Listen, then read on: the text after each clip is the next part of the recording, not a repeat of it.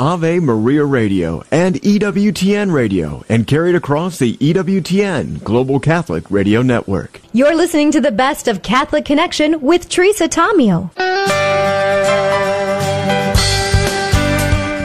Welcome to Catholic Connection with Teresa Tomeo, keeping you connected to your faith and your world. Teresa tackles the issues of faith and culture, the pro-life message, and media awareness. And now, here's Teresa Tomeo. Welcome back, Catholic Connection. Our friends at the Becket Law Fund, becketlaw.org/index for the report on the Annual Religious Freedom Index, just released this week.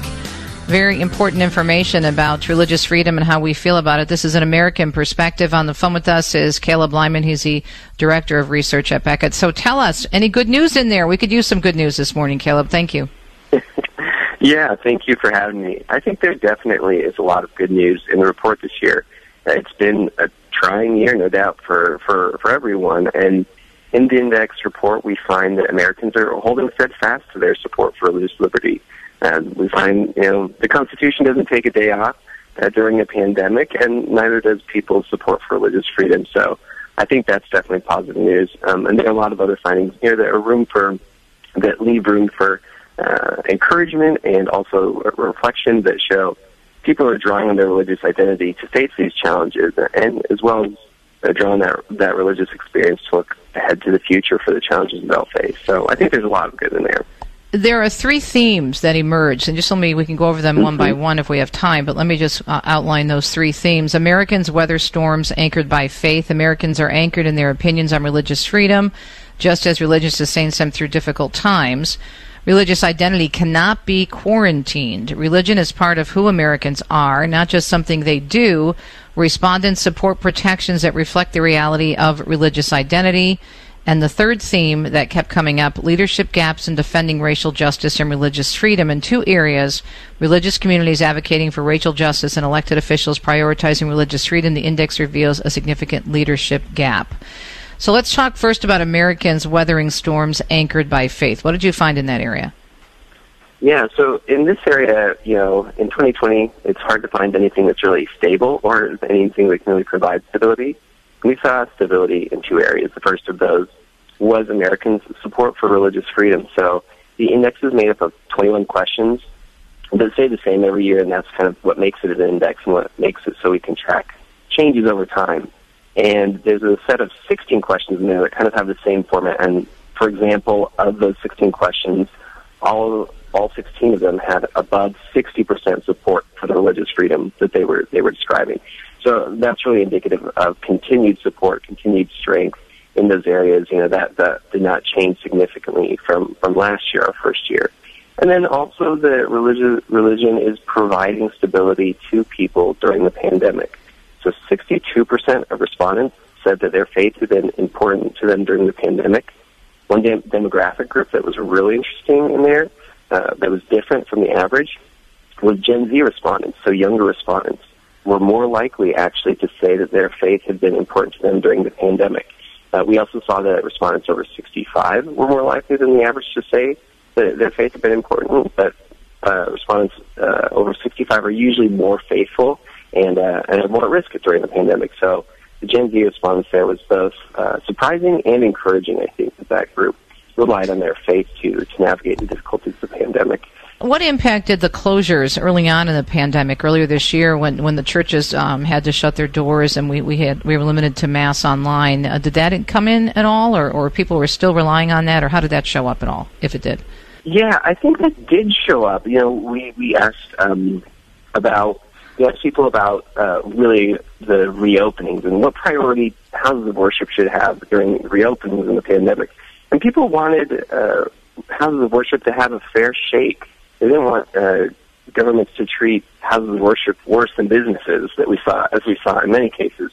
And I think more broadly, it's unfortunate that it seems like governments were treating houses of worship and congregations as part of the problem during the pandemic. But that's not the way that the American people see it based on our survey. More than 60% said the people of faith and religion were part of the solution. And I think that's so true. And I think religious people know that. Houses of worship aren't just a place of worship. They're a place of solace. They're a place of community, and a place where people gain strength to face the challenges of the pandemic. And so the American people definitely see houses of worship as part of the solution. Our governments, I think, sometimes we're getting it wrong, seeing them as part of the problem.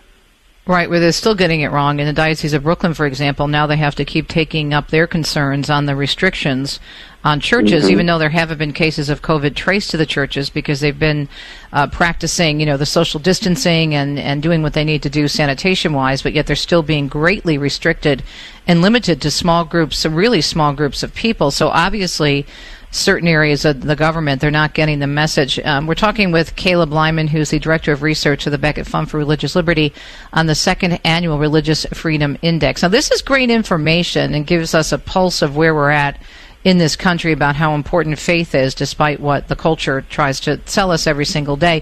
How do you use this information, and for what purpose, in addition to just letting us know that basically we're not alone?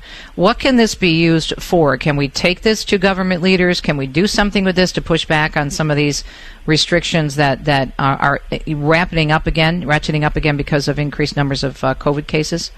Yeah, I think there are a lot of uses for the index, and one of the main reasons we launched the index last year was that we just really felt that, especially in the world of polling, there was a lack of a wide spectrum of religious liberty issues being polled.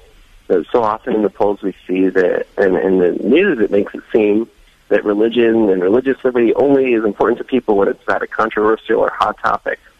But from our 25 plus years of litigation experience at Becket, we know that there are so many different areas where religious freedom matters, and that stems from the fact that religion is a part of American culture and American identity. So with the index, we're hoping to start conversations with people in academia, government, and many other places about the role of religion in people's lives, and the way that, most likely your neighbor, if you support religious liberty, your neighbor probably agrees with you.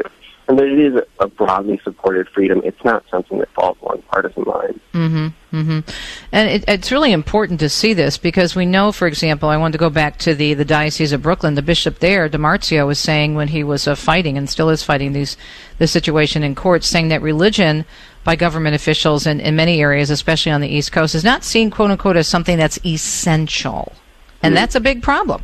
Yeah, I think that we talked about that a little bit in our index report, that it's interesting that we see every piece of society right now being broken down into essential and non-essential services. And a piece of the survey that I think relates this really well is we asked a couple of questions about, how fundamental is religion to people's lives. And this goes to our second key finding, that religious identity cannot be quarantined. We asked people whether they thought that for some religion is a fundamental part of who I am, and furthermore, whether it should be protected accordingly. And 60% of respondents agreed that for some people, yes, religion is part of who I am, and because of that, it should be protected accordingly. So it's not just something that you can, put in a drawer or put on pause for the pandemic. Religion is a fundamental part of humans' identity, and we really agree that it should be protected accordingly. Which, again, goes into theme number 2, which is religious identity can't be quarantined, right? Exactly, yeah. It's not something that stops during the pandemic, this idea that you can just stop religious services whenever you want and people will be fine is not supported by the American people. And furthermore, one other interesting thing that we found there was that a majority of Americans think that religious freedom is inherently public. It's not something that's inherently private.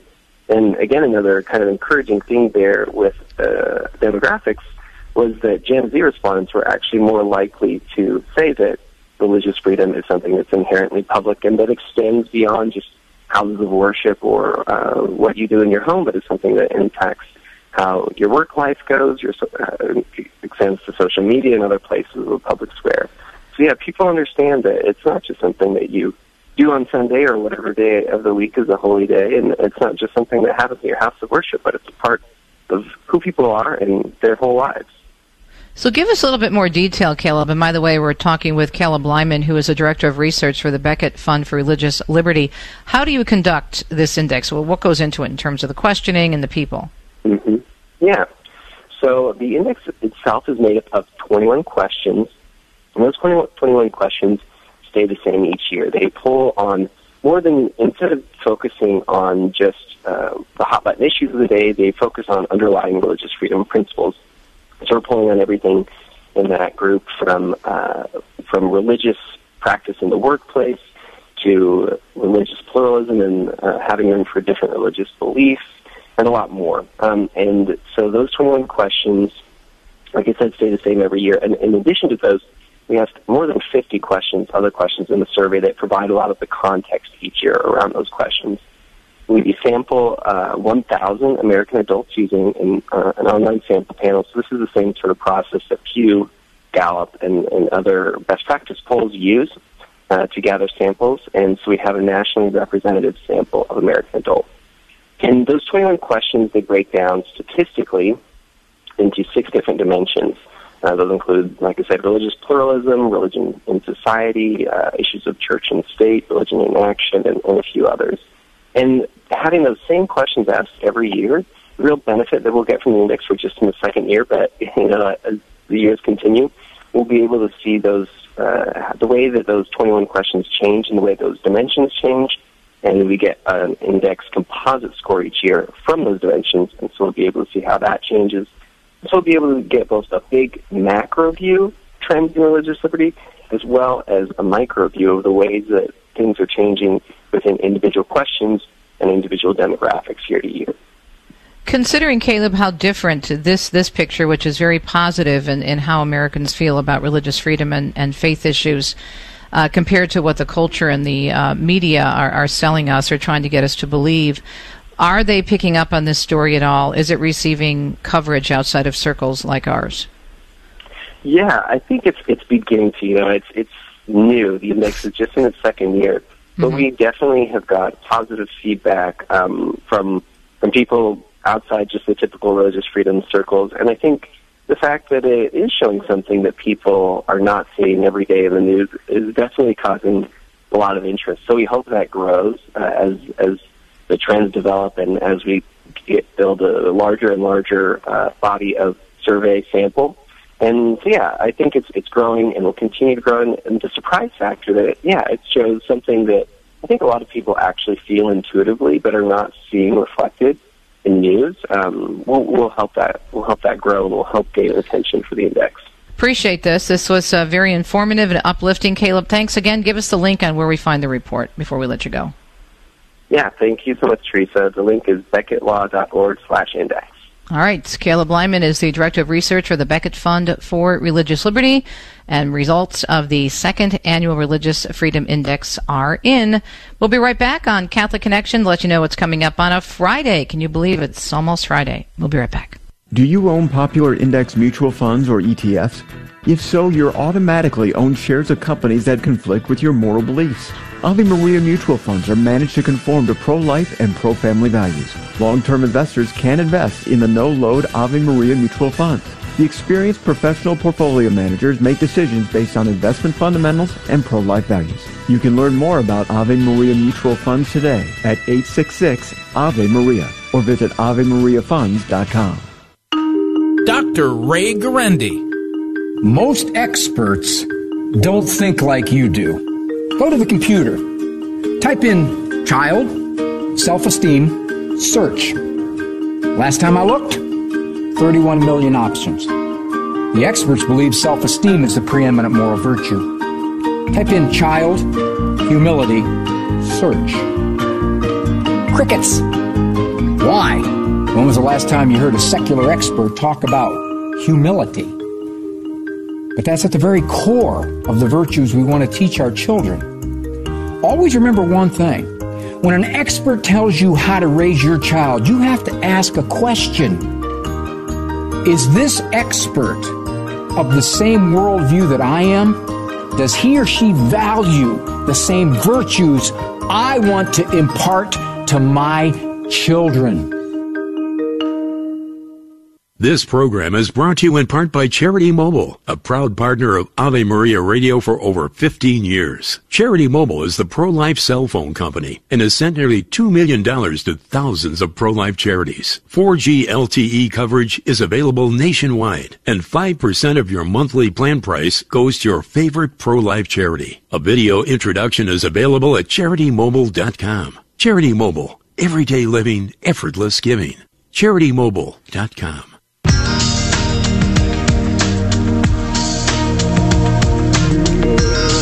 Beautiful notebook by our friend and talk show host and very popular speaker and teacher, the one, the only, Father John Riccardo, rescued the unexpected and extraordinary news of the gospel, and is published by our friends at Word Among Us. Father, so excited to talk about this new book. Good to have you on the program again. Thanks, Teresa. All right, so let's talk. Not that we have a need for anybody to know the gospel, right? No, we're all fine. We all get it. You know, we're just sitting around chatting, right? I'm good, thanks. Yeah. Oh my goodness. Well, I couldn't wait to talk to you this morning. I have so many questions, but first of all, I do want to dive into this book because at the end of the day, this is all that matters. That's all that matters. Jesus. Yeah, and I just firmly agree with. I'm not sure if you've had a chance to read. There's another phenomenal book out called "From Christendom to Apostolic Mission," which was published by the University of Mary Press out in North Dakota. And it's a phenomenal book. But the author makes a point in there that he argues the most urgent evangelistic task of our age is to proclaim the gospel in a compelling way. And I can't agree with him more. And I think, I've heard Al Kresta and you and others just say things like, I think a lot of people in our culture today, they go something like, Christianity, nothing really to see, move along. Mm-hmm. When in fact the gospel is anything but ordinary and anything but boring. The tragedy is we've just somehow made it that. And so we've got to find a way to proclaim the gospel so that its shockingness and its unexpected, extraordinary news can really kind of burst forth. So that's what this is an attempt to do. And it's all the more urgent, I think, because stories are how we learn. Right. And there is another narrative that's being told right now. Mm-hmm. Yeah. And so this is the way to counter that. It's by proclaiming the real narrative and the Christian way of seeing. And right off the bat in the introduction, Father, you're talking about, and this is a theme for your ministry, Acts 29, which I love, God wants his world back. Explain what you mean a little bit by that. Yeah, so we stole that from Archbishop Vigneron here in Detroit. He says... He doesn't mind. Often. No, I just steal everything. So, and more accurately, it's God wants his family back. And so, well, that kind of begs the question, well, what happened to his family, or what happened to his world? And this is one of the most challenging parts of the book, I think, and it's the most challenging part of the gospel, is to come to grips with the reality of the fall and the reality of evil and the power of evil, which is not equal to God, but like, what in the world has happened that everything is in the state that it is right now, mm-hmm. and has been for, almost from the very beginning. And in fact, I love the Word Among Us. We've been fortunate enough to write a number of books with them now, I guess 3, but we had a whole series of really challenging back and forths on this section on the fall, because as they were reading it, they kept saying things like, this is really kind of dark. And I'm like, yeah, it is. It's extraordinarily dark, right? And until we understand what's happened, which has put God's world or his family in the situation that it is, we're never going to really understand who Jesus is, other than just, I don't know, somebody who came to tell us some stories and tell us to love and do some miracles. And that isn't why Jesus came.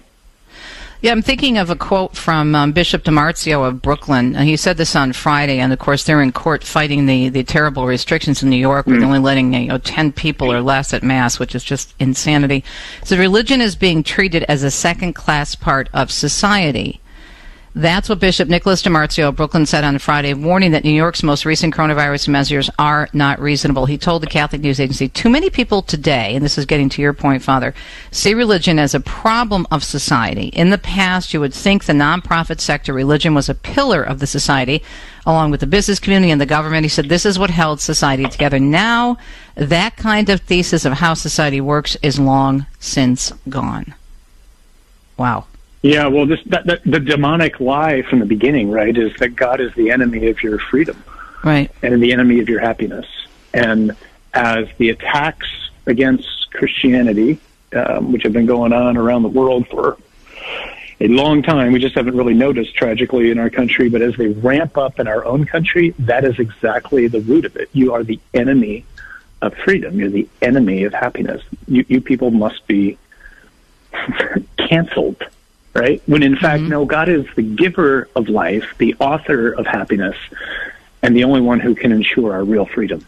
Amen to that. We're chatting with Father. Go ahead, finish. That gets into the whole demonic strategy, right? And so, that's, if we can really, so, you and I, we're having this conversation right now with the backdrop of everything that's happening in the culture, right?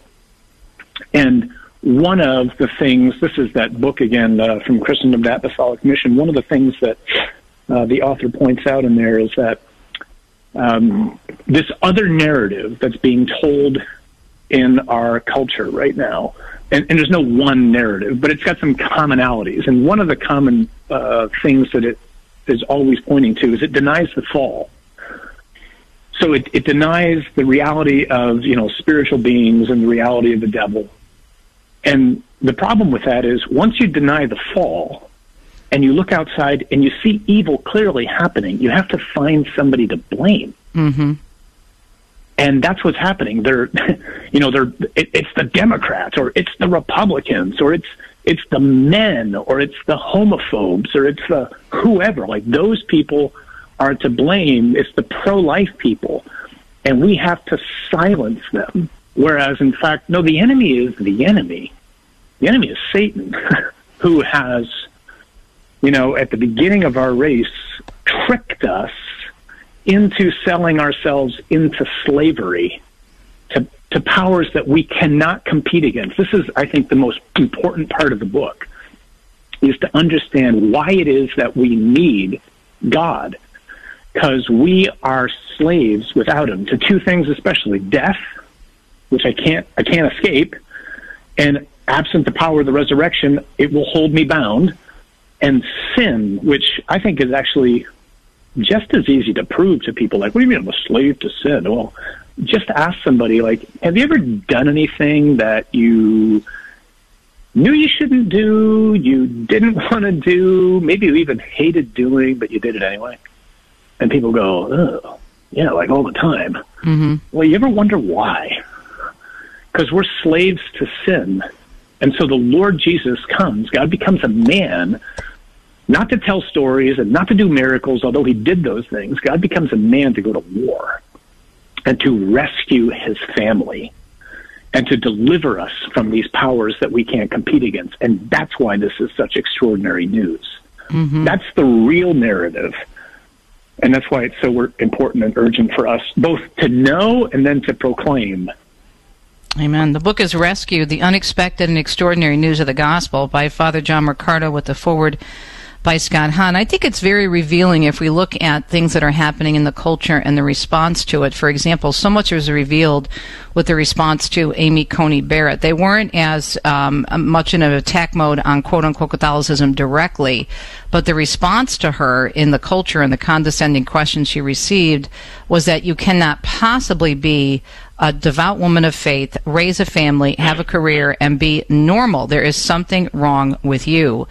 Because they have been, and I think a lot of this comes from a place of pain where people have bought into exactly what you just said, the lies that you have to be God, you have to play God, you have to have ultimate control, even though we don't, and thinking that we do. But then here comes this woman, extremely successful on all fronts while maintaining her faith, and she's just so different, and they just don't know how to respond. So therefore, well, she's got to have issues. She's got to be this crazy backwood oppressed woman who's a handmaid and, in servitude to all men somewhere. It's crazy, Father, the reaction. It's crazy and it's illogical because it's as if, wait a minute, she's the only one with a particular view. In other words, it's presuming that because you don't have faith, you don't have a bias. Well, that's just not true. Mm-hmm. She's just telling you how she sees reality. Everybody sees reality through lenses, and hers happen to be shaped by a biblical worldview and by reason, which are in harmony with each other. Somebody who doesn't have faith, that's fine, but don't pretend to tell me that you don't have any biases. Everybody has biases. Mm-hmm. Everybody sees the world a particular way. And she's getting called out for hers, and everybody else's who doesn't have, either a Catholic faith or a Christian faith or any faith, they're somehow claiming to be quote-unquote neutral. Well, that's just rubbish. Right. Nobody's neutral. Absolutely. More with Father John Riccardo, all about his new book. It's from Word Among Us. We'll put a link to it at the Catholic Connection archive section. You can also find it at our bookstore and the EWTN Religious Catalog. And it's Rescued, the Unexpected and Extraordinary News of the Gospel by Father John Riccardo. More with Father John when we come back.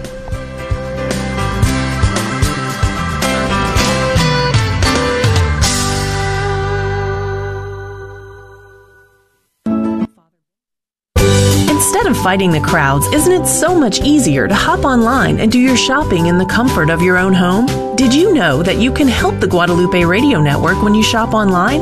All you need to do is shop on Amazon Smile and 0.5% of your purchase goes to the GRN. Just go to AmazonSmile.com and select La Promesa Foundation as your nonprofit of choice. La Promesa is the parent company of Guadalupe Radio. It's that simple to give a little extra help to the Guadalupe Radio Network. I've never heard y'all before. There is this lady with her big white SUV, and on the back of the windshield is this big cross with y'all's radio station underneath. Put it on y'all's radio station anyhow, and then it starts talking about the saints and how the saints give you signs and they lead you into the right direction. I just appreciate you and God for putting that sign in my life and letting me know that it is Him and it's okay. The Guadalupe Radio Network.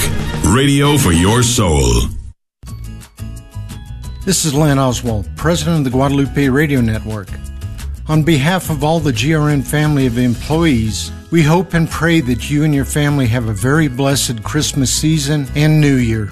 You, our GRN family of listeners, have always been instrumental in bringing the pure light of Christ to so many through your prayers and generous support during every year the GRN has been on the air.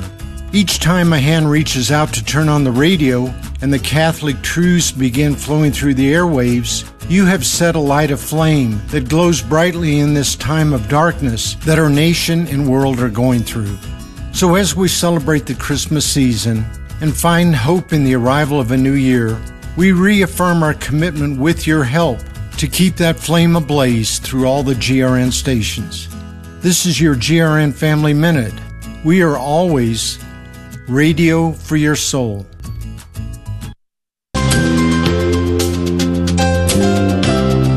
Welcome back, Father John Riccardo, Acts 29, and we'll tell you all about how to find his ministry online as we wrap up this interview. Rescued, the Unexpected and Extraordinary News of the Gospel, Father's latest book from our friends at Word Among Us.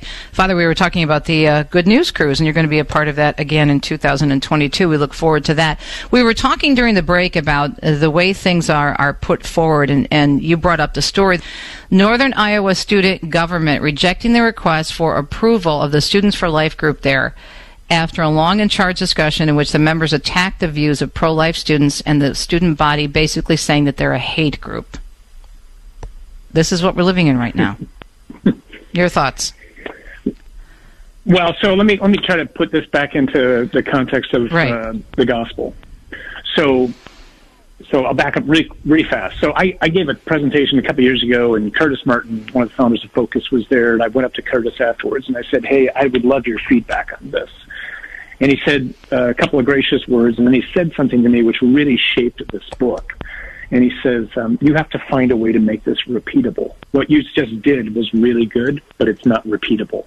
And so I went, oh, that's like really helpful feedback. And so for me, the way to make the gospel repeatable is to simplify the heck out of it and to reduce it to 4 words: created, captured, rescued, and response. The story you're talking about, I think this is where the response piece comes in. You know, as Catholics, I think in particular, maybe as Christians in general, we often struggle with, what am I supposed to be doing after I've had this encounter with Jesus? Like, what do I do now? You know, other than like get holy, which is really important, and grow in virtue, which is really important. Like, what's the mission of a disciple? And the mission of a disciple is to be an active agent in Jesus's hands for transformation, for recreation, for C.S. Lewis would call it sabotage. And one of the ways we talk about it in Acts 29 is like leaders of the resistance. And those things can become, they can lend themselves to confusion so that no one gets confused. You know, that the quote-unquote weapons we use are truth and goodness and beauty and dignity and integrity and forgiveness and reconciliation. But a huge part of, like, think of the resistance movement, say, in World War II, was simply telling the story, telling the real truth, telling the news of what's happening. And what those people are doing back at Northern Iowa, for example, that's an effort to be an active missionary, to tell the real story in this case about the dignity of a human being, which suddenly is now hate speech. Mm-hmm. So we're trying to, you know, our full name for the work that we do is Acts 29, and then it's technically Acts 29, Mobilizing for Mission. And I think disciples have been on the sidelines for way too long. I mean, you've been doing phenomenal work with all that you've been trying to inform people of the media and the importance of the media and how it could be used, should be used, often tragically is used. You've done a heroic job in mobilizing people to understand the dignity of life and marriage and so many issues. But this is every disciple's job. Right. Like, to let the Lord use me in my own sphere of influence. Like, so those kids are college kids. They're trying to influence the people who are around them. They're not trying to impose something on them. They're trying to simply say, let's just look at the reality that science tells us about what happens at the moment of conception. And then to just tease out the thoughts and go, well, wait a minute. Like, why do I care about the poor? Or why do I care about the elderly? Or why do I care about the homeless? Oh, because they're human. Okay, great. Rightly so. Why do I care about the unborn? Oh, because they're human. That's why. And either all human beings are persons, or only some are. And if it's only some, how in the world did we come up with the criteria to determine who makes the cut? And what they're doing, and what so many people in the pro-life movement are doing, is simply trying to say, if everybody doesn't make the cut, then it necessarily means somebody in quote-unquote power is determining who's good enough to merit rights. And that's a dangerous place to be. Amen. Versus all human beings have rights because all human beings are persons. But that's the mission of the disciple. And so those kids at that university, they're trying to live out the missionary mandate in their own way. Right. Every single one of us, whether I'm a stay-at-home mom or I'm a farmer, I'm a doctor, I'm a college football coach, whatever I am, like, God wants to use me in my own sphere of influence to let his light shine through me so as to help others understand who he is, why he made us, what we're all about, and to do what I can to bring everything back, best as I can, into conformity with how God the Father created it to be. That's exactly what the Pope said yesterday. That's what we're living in. Yeah, his Angelus yesterday message, all about the primacy of God. But, Father, here's the thing that breaks my heart, and we only have about 3 minutes left, so I'd like you to respond to this.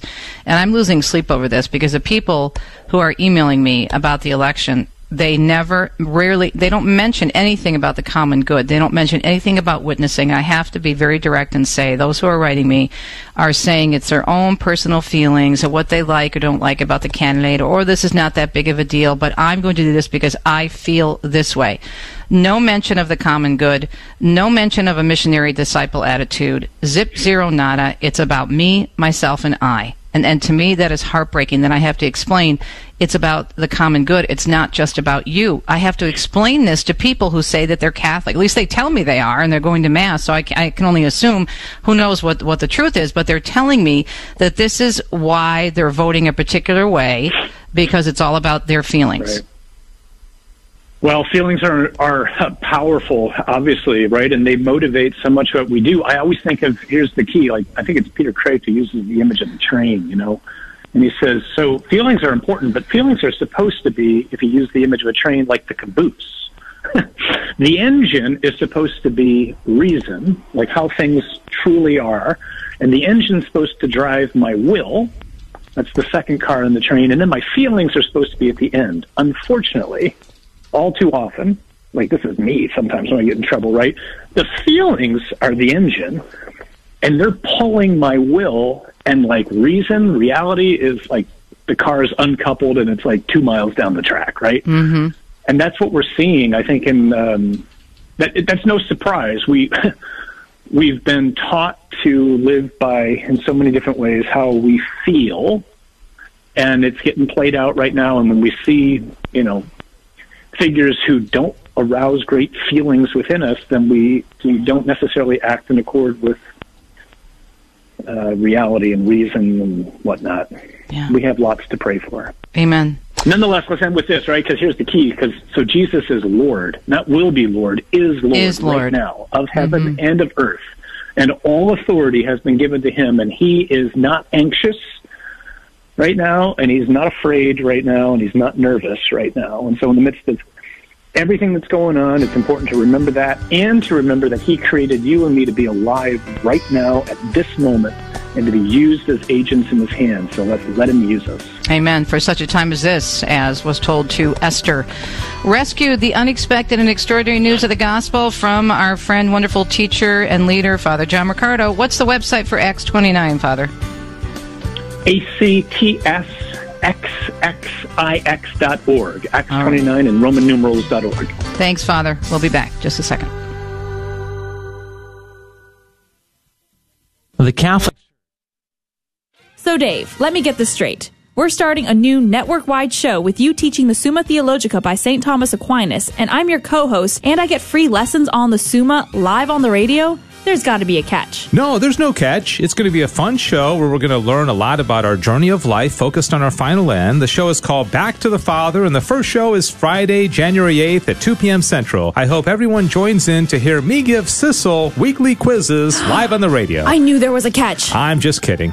I actually was gone from the Catholic Church for 35 years. I want to get to heaven. I don't know if I will. I worry about it. But I not only want to get to heaven at the moment of my death, I want to find as much heaven as possible here on earth. So I need help. I don't know why I turned on my radio, because I've kept my radio off for years. And once I turned it on, I was absolutely hooked. The Guadalupe Radio Network, radio for your soul. I'll bet you know by now that Amazon Smile is a great way to support your favorite charity. And supporting the Guadalupe Radio Network while you shop is easy. Step 1. Just start off at smile.amazon.com. Step 2.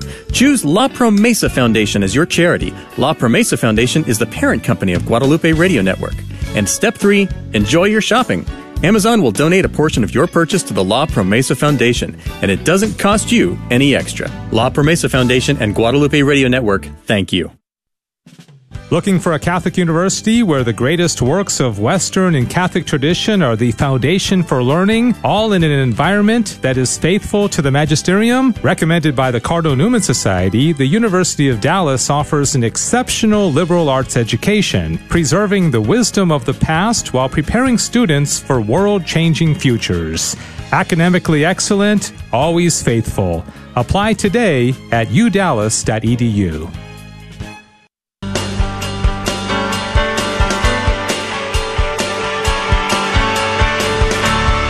Restless Heart, My Struggle with Life and Sexuality, published by our friends at Sophia Institute Press.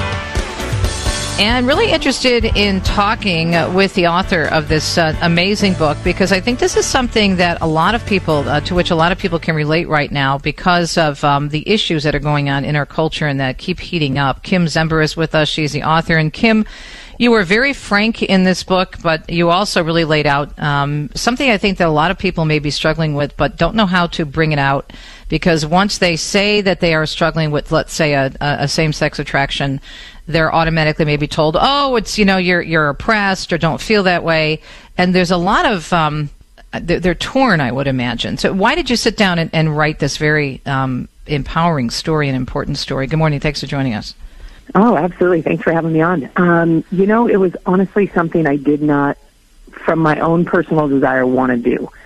It was hard enough to live through and walk through the first time, let alone, rewriting everything and the details.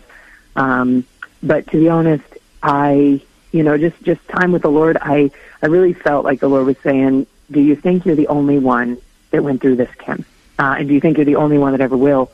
And at that point, it was kind of a choice for selfish or not selfish. Who am I going to live for? And I thought, you know what, if one person can be blessed by reading my journey and the struggle and maybe avoid some of the things that I stepped into with the Lord's help, avoid those things, then it's worth it. And so that's really why I wrote it. I'm not an author. I'm not a writer in any sense of the word. But I did feel that the Lord was saying, hey, there are more souls that are struggling. You are not alone in this, Kim. And when I was going through all of this in my own journey, I felt very alone. And I needed a book that someone could understand. I didn't want someone to tell me what to do. I just wanted to know what they did and what worked and what didn't. Mm-hmm. And so that's why I wrote. So without giving everything away, because it's an important book and we want people to get it, Restless Heart, My Struggle with Life and Sexuality, give us kind of a summary. You share your testimony here, but then you also have a lot of, I think, really good insights for folks struggling as you did. Yeah, I mean, the overall, my heart was after... My heart desired the Lord, but didn't desire to do what the Lord had said. It's kind of like St. Augustine. I didn't read him when I was young. I read him in my later years, actually last year. But, it's that whole thing, Lord, make me chaste, just not right now. Mm-hmm. I had real desires. I was raised in the church, but I had real desires that I did not make up, or at least I don't believe I made up.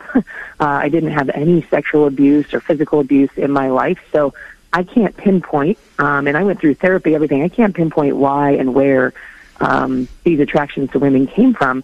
All I know is I had them, and I didn't know what to do with them. And so really it was just years of hiding, not only from others, but also for myself. It was something I didn't want to deal with. I didn't want to look at. I didn't want to be put into a box of, okay, this is who she is.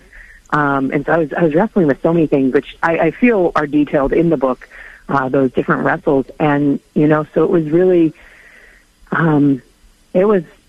horrible, to be honest. I don't have many words for what I was experiencing, but there was so much beauty in the midst too. Anytime I turned to God, for his help, there was always relief, but it was always a struggle still. It didn't take away the pain and the difficulties that I did face.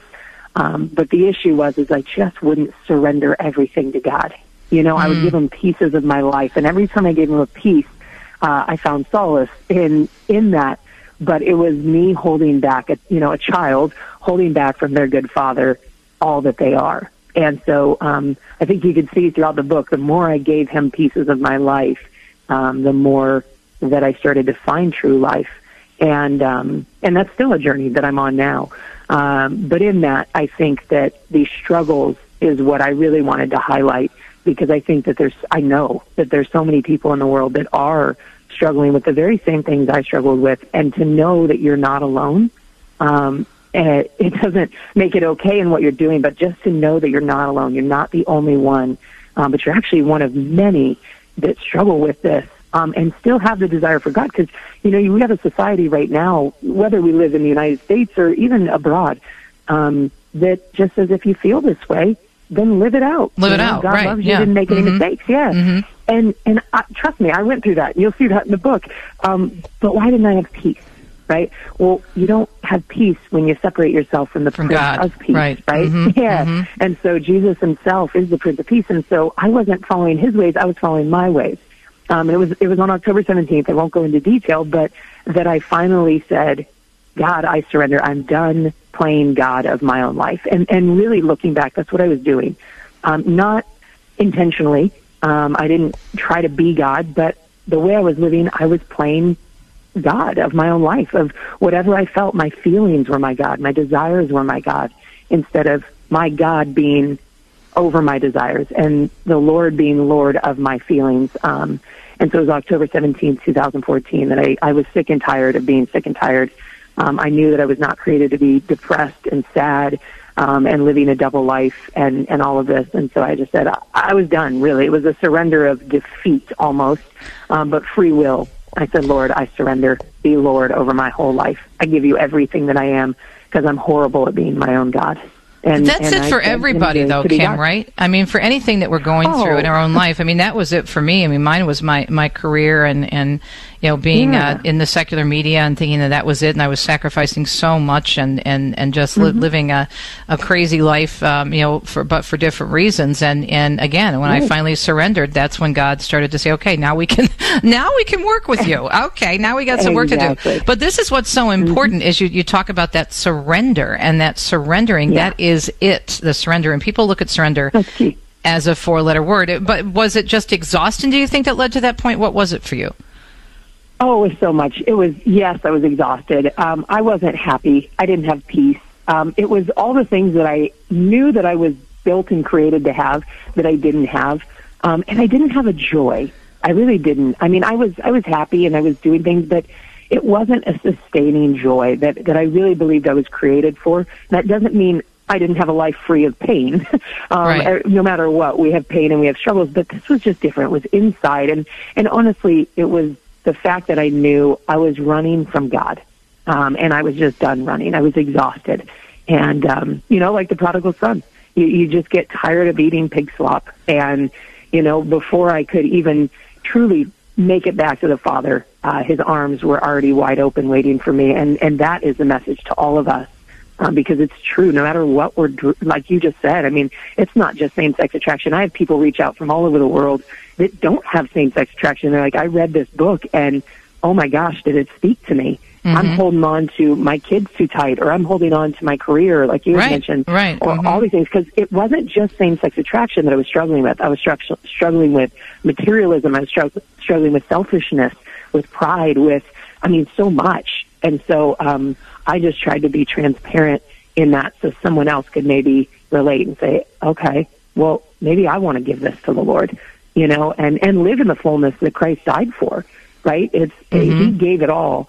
Are we willing to give ourselves all to him so that we can live in the abundance of life he said that he paid for us? And that is a call for all of us. That is not just those with same-sex attraction. We're talking with author Kim Zemver, her book, Restless Heart, My Struggle with Life and Sexuality, from Sophia Institute Press. In terms of looking at our culture today, as you just said, the minute you're told whatever your desires are, just do what you want to do with whomever, how many people, doesn't matter. It's all about one day you're a man, one day you're a woman, whatever you feel, just go with it.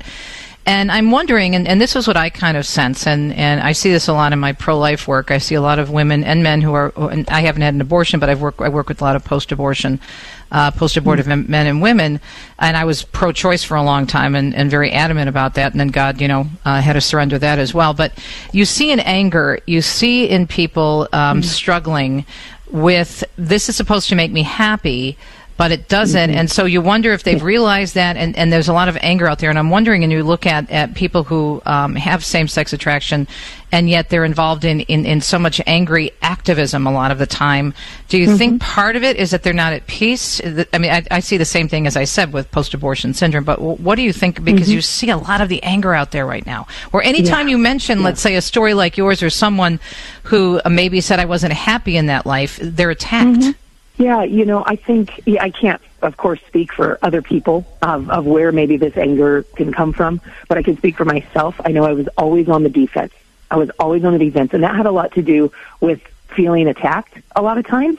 Even though that may have not been people's intentions, I heard so often, love the sinner, not the sin. And I'm like, okay, thank you for reminding me that I'm a sinner.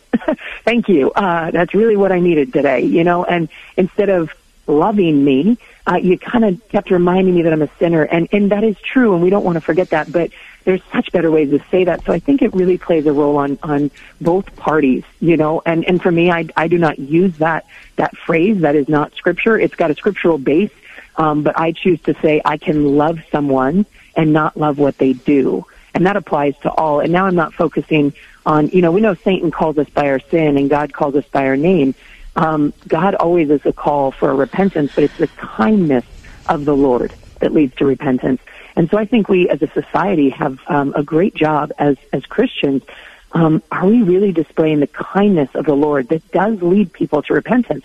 If everybody thinks God is so angry at them, I don't know how many people are going to want to run to him, because that's not true. Yes, he is a just judge, absolutely, and I'm not going to pretend that he's not.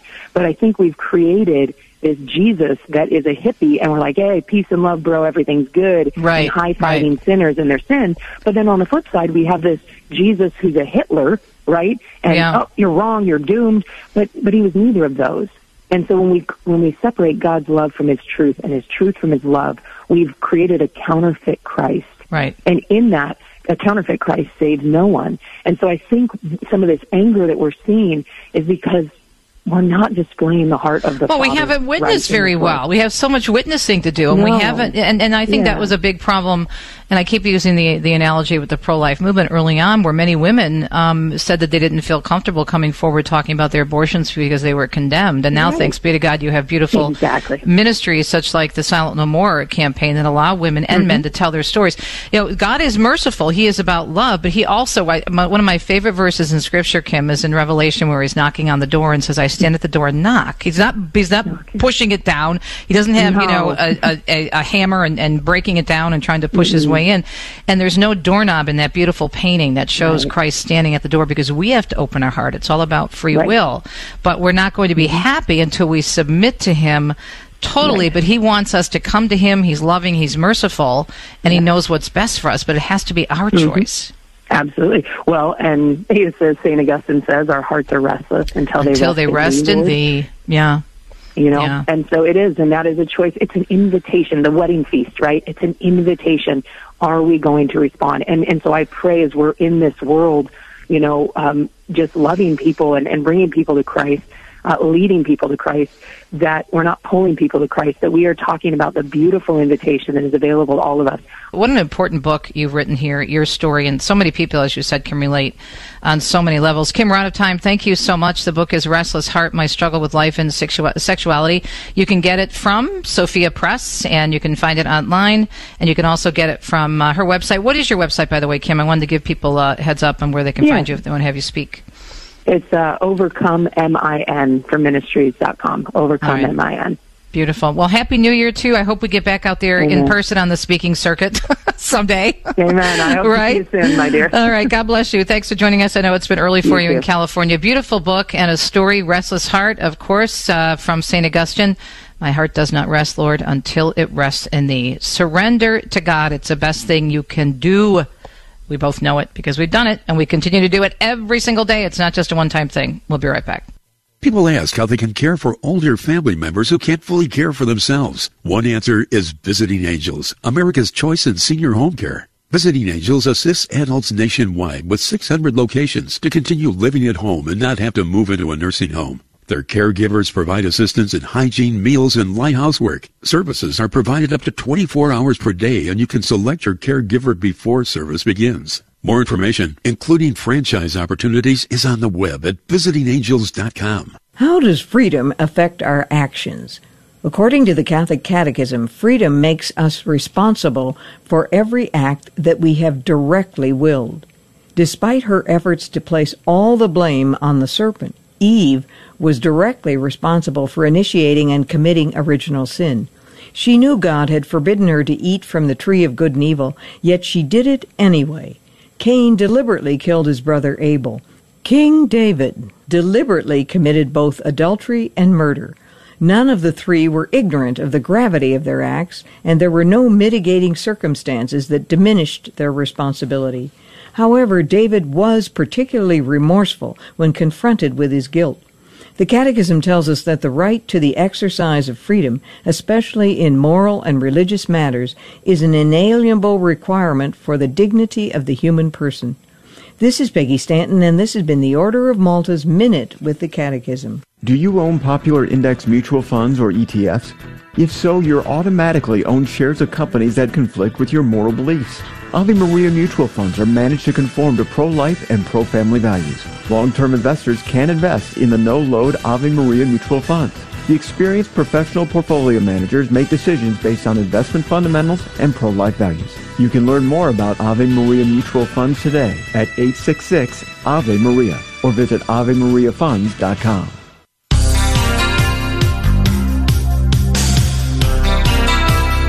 If you have any questions about a program you heard today or maybe yesterday, or if you have a question about something we do here at Catholic Radio, just give us a little note at EWTN.com or AveMariaRadio.net. You can also find out some background information about the various programs. You can get updates on our radio and TV schedules. It's all there for you online. And remember, we are here to keep you connected to your Catholic faith. And as my dear, dear friend and Catholic Radio colleague, Al Kresta, always says, to help you remember to look at everything in our lives through the lenses of Scripture and the teachings of the Church. And remember what I always say, something I heard years ago, that our Catholic faith has to be everything to us. It has to come first. I'll never forget that. I heard a priest give a homily, and this was during one of the most contentious elections recently, and he said our Catholic faith shouldn't be a factor when we go into the voting booth. It should be the factor. Because, again, we have to look at everything through the lenses of Scripture and the teachings of our one holy Catholic and Apostolic faith. Hope you enjoyed the program today, and we'll talk to you tomorrow on Catholic Connection. You've been listening to Catholic Connection with Teresa Tomeo. Catholic Connection is a co-production of Ave Maria Radio and EWTN Radio and carried across the EWTN Global Catholic Radio Network. Our producer is Andrew Kruchek. For copies of this program or for more information, visit AveMariaRadio.net. That's AveMariaRadio.net. Thanks for listening, and join us next time for another edition of Catholic Connection.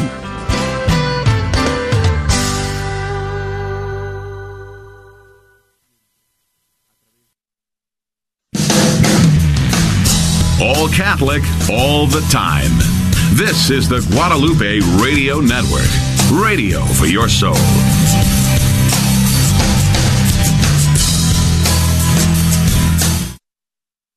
So, Dave, let me get this straight. We're starting a new network-wide show with you teaching the Summa Theologica by St. Thomas Aquinas, and I'm your co-host, and I get free lessons on the Summa live on the radio? There's got to be a catch. No, there's no catch. It's going to be a fun show where we're going to learn a lot about our journey of life focused on our final end. The show is called Back to the Father, and the first show is Friday, January 8th at 2 p.m. Central. I hope everyone joins in to hear me give Sissel weekly quizzes live on the radio. I knew there was a catch. I'm just kidding. Instead of fighting the crowds, isn't it so much easier to hop online and do your shopping in the comfort of your own home? Did you know that you can help the Guadalupe Radio Network when you shop online? All you need to do is shop on Amazon Smile, and 0.5% of your purchase goes to the GRN. Just go to AmazonSmile.com and select La Promesa Foundation as your nonprofit of choice. La Promesa is the parent company of Guadalupe Radio. It's that simple to give a little extra help to the Guadalupe Radio Network. Blessed be God, blessed be His holy name, blessed be Jesus Christ, true God and true man, blessed be the name of Jesus, blessed be His most sacred heart, blessed be His most precious blood. Blessed be Jesus in the most holy sacrament of the altar. Blessed be the Holy Spirit, the Paraclete. Blessed be the great Mother of God, Mary, most holy. Blessed be her holy and immaculate conception. Blessed be her glorious assumption.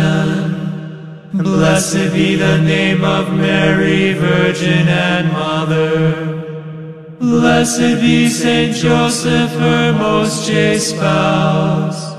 Blessed be God in his angels and in his saints.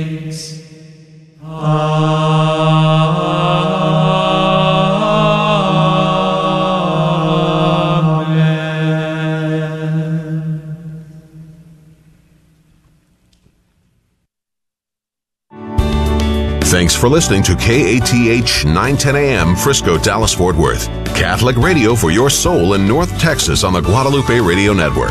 Heard also at grnonline.com and on your smartphone.